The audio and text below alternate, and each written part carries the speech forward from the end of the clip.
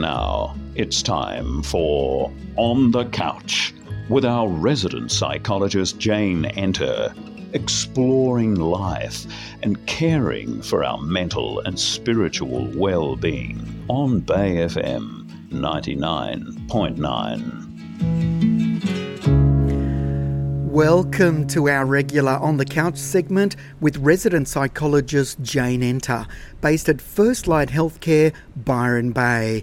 Today we're talking about, well, a new word for most of us, liminality, which is a condition of our time. Let me explain. It's the experience of living with uncertainty, the unknown, and the realisation that life as we used to know it will never be the same again. Sound familiar? It's something we're all struggling with. And Jane Enter is here to help us unpack it all. Great to speak with you again, Jane. You too, Fern. Thanks for having me back. Tell us more about what this word means, Jane. You and I came across it only very recently, and I'm sure it's a new word for most people listening, but it's actually a field of study, isn't it? It is. It's an architectural space, like a physical space, like an airport, a hallway, a doorway. They're spaces that you pass through, liminal space architecturally, but they're not meant to be lived or existed in because actually they're uncomfortable.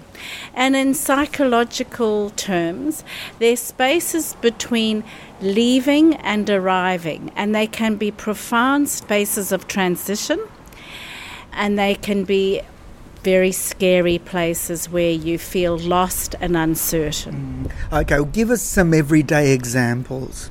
Okay, you go to the doctor, you're not feeling well, you have a lump. You have to go and get an ultrasound, etc., and you're waiting for your diagnosis. That's a liminal space. You do an exam. You know that result is going to determine whether you go on to do masters or honours or leave university. That liminal space while you wait for the result is the uncertain space between knowing and arriving. And then there's even more extreme cases of, say, families of missing persons. Yes, and when you think about Theo Hayes, that family, they do not know what has happened to their son. And they're in a liminal space where they can't completely say our son has died. They cannot completely say he's alive. It's a liminal space where they don't know. And it's a very uncomfortable place. It must be horrendous, that particular situation. In general, why is it that humans yearn certainty so much? Look, I really want to say this, that certainty is a myth. Melbourne, earthquake. Us, January 2000 and 1920, no idea we were going to have a pandemic. I could leave here now and be run over or drop dead in the street of a heart attack. So certainty is in fact an illusion. But we need to be able to structure our lives around predictables because it makes us feel safe. We like to know that when we wake up in the morning, we have a routine. It holds and structures our lives. And when we lose structure or we lose what we think is certainty, we get very uncomfortable and scared. It's a myth, yet we yearn it so much, and it affects everything we do, doesn't it? It explains why we turn to things like religion and philosophies and cults and alternative theories, which we're hearing lots of for the current pandemic, and even science. Lots of us turn to science. This need to find a way to make sense of life.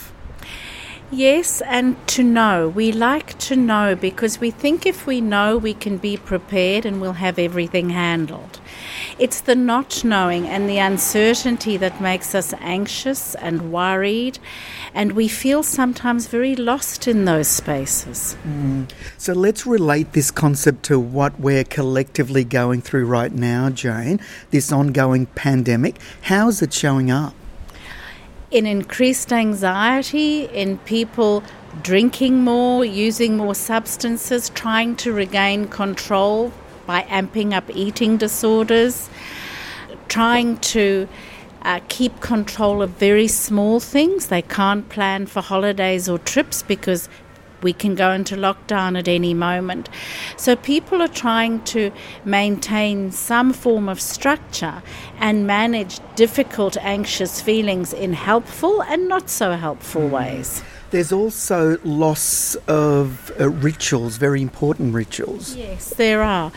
We've lost, the rituals at the moment of being able to gather to say goodbye to family who've died, to be able to gather to have, ritual birthdays that are important, to mark the passing of time and punctuate our existence. We are losing that at the moment. And that leaves us like free-floating balloons. We're not sure where to tie ourselves to. And that includes students and graduation. Yes. It includes grandparents who haven't been able to cuddle their grandchildren. Yeah, it's like their lives just feel like this space of uncertainty and without definition. Those rituals like graduation, think of the year 12s, being able to graduate, have their formals, to mark and end one stage of life before they begin another, to see your first or second or third grandchild, to know that the life continues. We don't have that at the moment, so it all feels a bit uncertain and a bit unclear, and that is not a space we as human beings like to exist in. And what effect is that having on us? Well, I think it makes us question things. It puts us into existential angst. It makes us sad. It makes us worried. What is our world going to look like? Who are we going to be? Will I see my grandchild? Will I have missed out on certain steps? There's a feeling of this sort of vastness that feels that we're in it, but we have no punctuation to define it. So we lose definition. And this pandemic, I guess politicians and our leaders aren't helping the situation by always trying to speak with certainty about things that they really don't know a great deal about, and to try and come across as strong and on top of things. That actually isn't helping, is it? No, I think it makes them appear untrustable and it makes them appear devious, because we are in a stage now where we don't know. We don't know what mutation of the virus will come. We don't know everything that we need to know to manage the situation. And it would be much better if politicians just said, look, this is what we know so far. This is why we're doing this, and we don't know for certain what's going to happen. If people were honest and were able to say, we don't know, but we're working on it, and we're trying to gather information, it would be a much more trustable and reassuring message than the certainty that then proves not to be the certainty, which then raises doubt and fear in people. And how is it impacting all of this on people's actual health? Look, at a biological level, these kind of spaces put us into stress and distress. And that increases from a physiological view the production of adrenaline, cortisol, stress hormones. It gets us anxious, it raises our blood pressure, it makes us not sleep as well, we get more worried, we feel a little bit more despairing because we can't control things. And that has flow-on effects to relationships, to work, to identity of self, to how we navigate the day, how we manage our moods. It has multiple cascade effects on our health. Okay, we've been diagnosing the problem. Let's spend the rest of our time now looking at what we can actually do. Some of the ways we can learn to come to terms with all of this and learn to accept and live with uncertainty, with unknowing. How can we begin? Look, I think if one can see this as a profound and sacred space. So I'd like to give an example here. when people get divorced, they've been identified in their relationship as a parent, a partner, a member of a family unit. When divorce happens, not only do they lose the relationship, they lose the family unit and they lose part of their identity. Now, this is a liminal space. And you can see this as a transition to learn from that, to become a better partner in the future, to refine how you do parenting, to do things better. Or you can go to the pub and drink and be miserable. So you have choices in these transitional spaces, and you need support because they are scary and they do make us question, but they can be tremendous opportunities for growth and change, introspection, exploring the inner landscape of your heart, and doing your life more consciously and better. Not easy for many of us. How do you actually do that with somebody in the example that you just cited? Well, I think first of all you need to acknowledge I have lost more than just my partner. I have lost an identity, an aspect of myself. I feel like a free floating balloon. I do not know where to tie myself to. And then you go inside yourself and say, well, who am I? What are my values?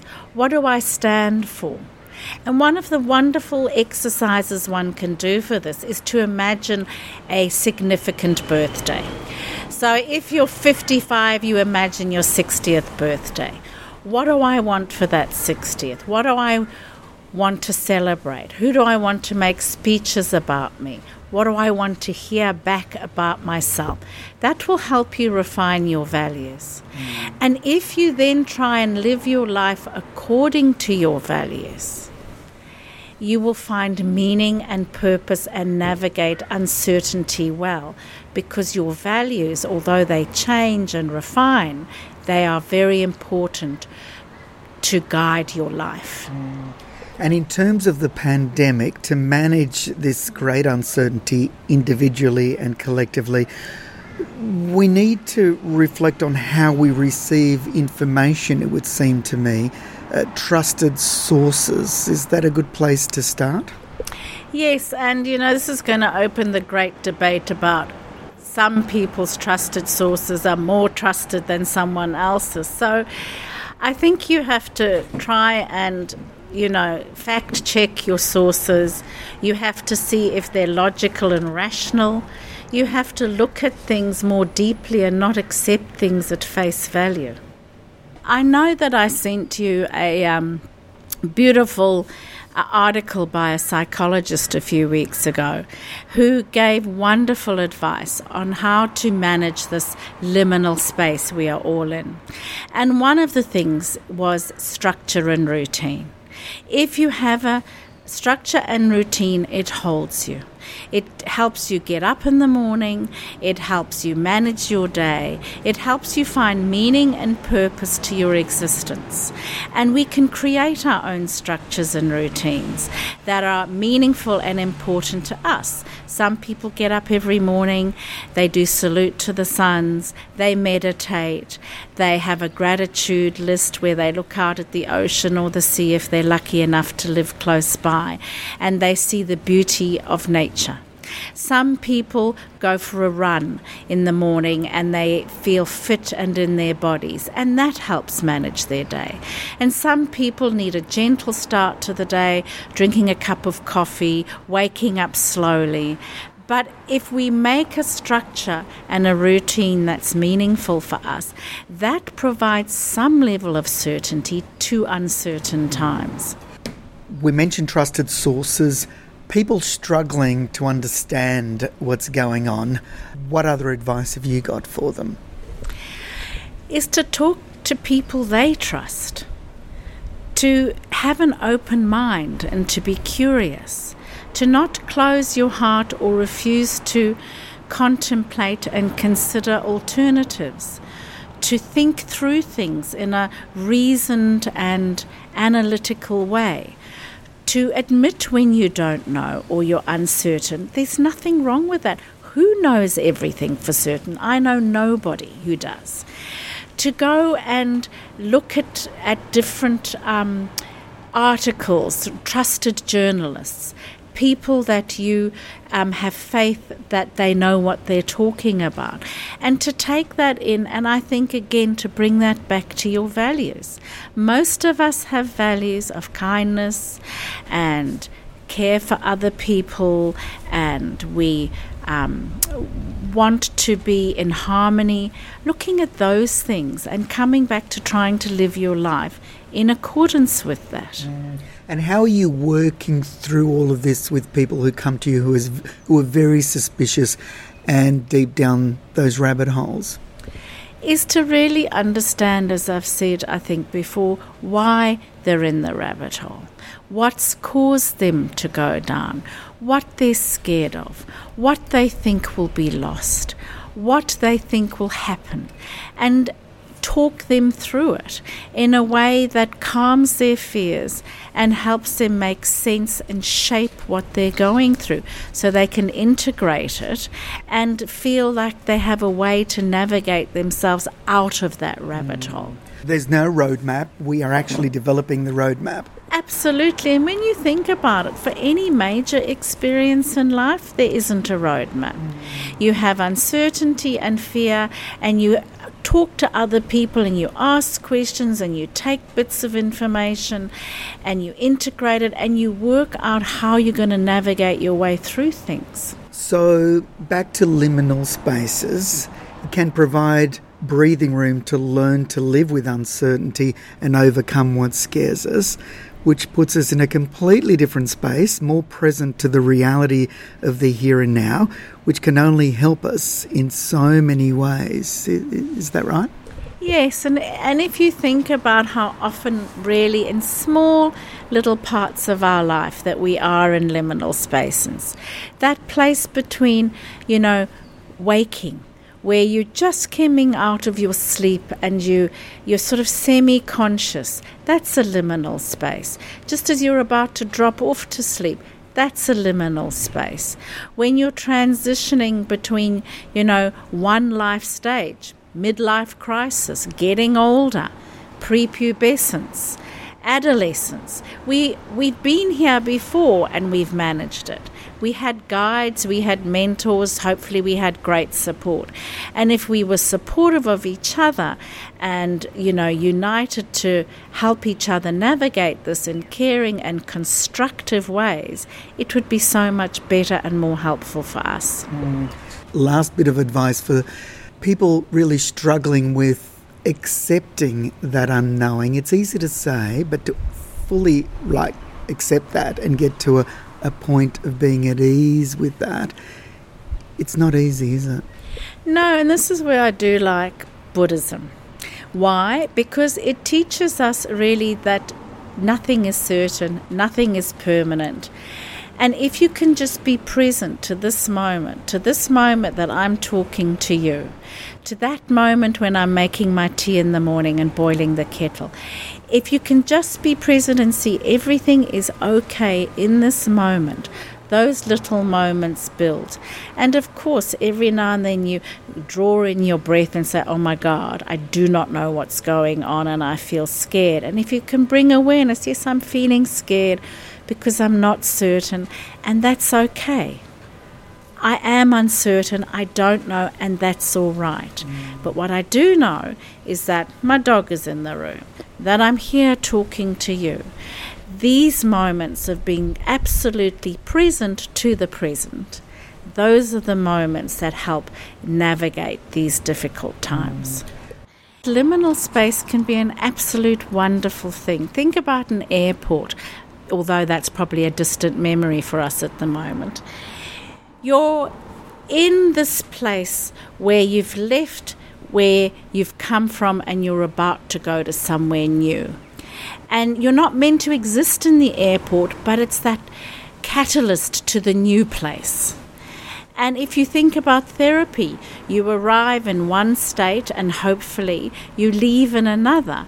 And there's change and growth. And liminal spaces, if you can see their profound magic, can be the space where you make great changes, become more self-aware, you do your life with a little more insight and positivity or awareness, or more informed than you were. It can be a state of growth and wonder. So it can be a real gift. Yes, it can be a real gift, because I think Joseph Campbell talks about the profane spaces, which are everyday things like you go to work and you do this and you do that. And then the sacred spaces, or the liminal spaces, in a way, where you have to go in and introspect and discuss and discover the relationship you have to yourself, the world, your life, nature.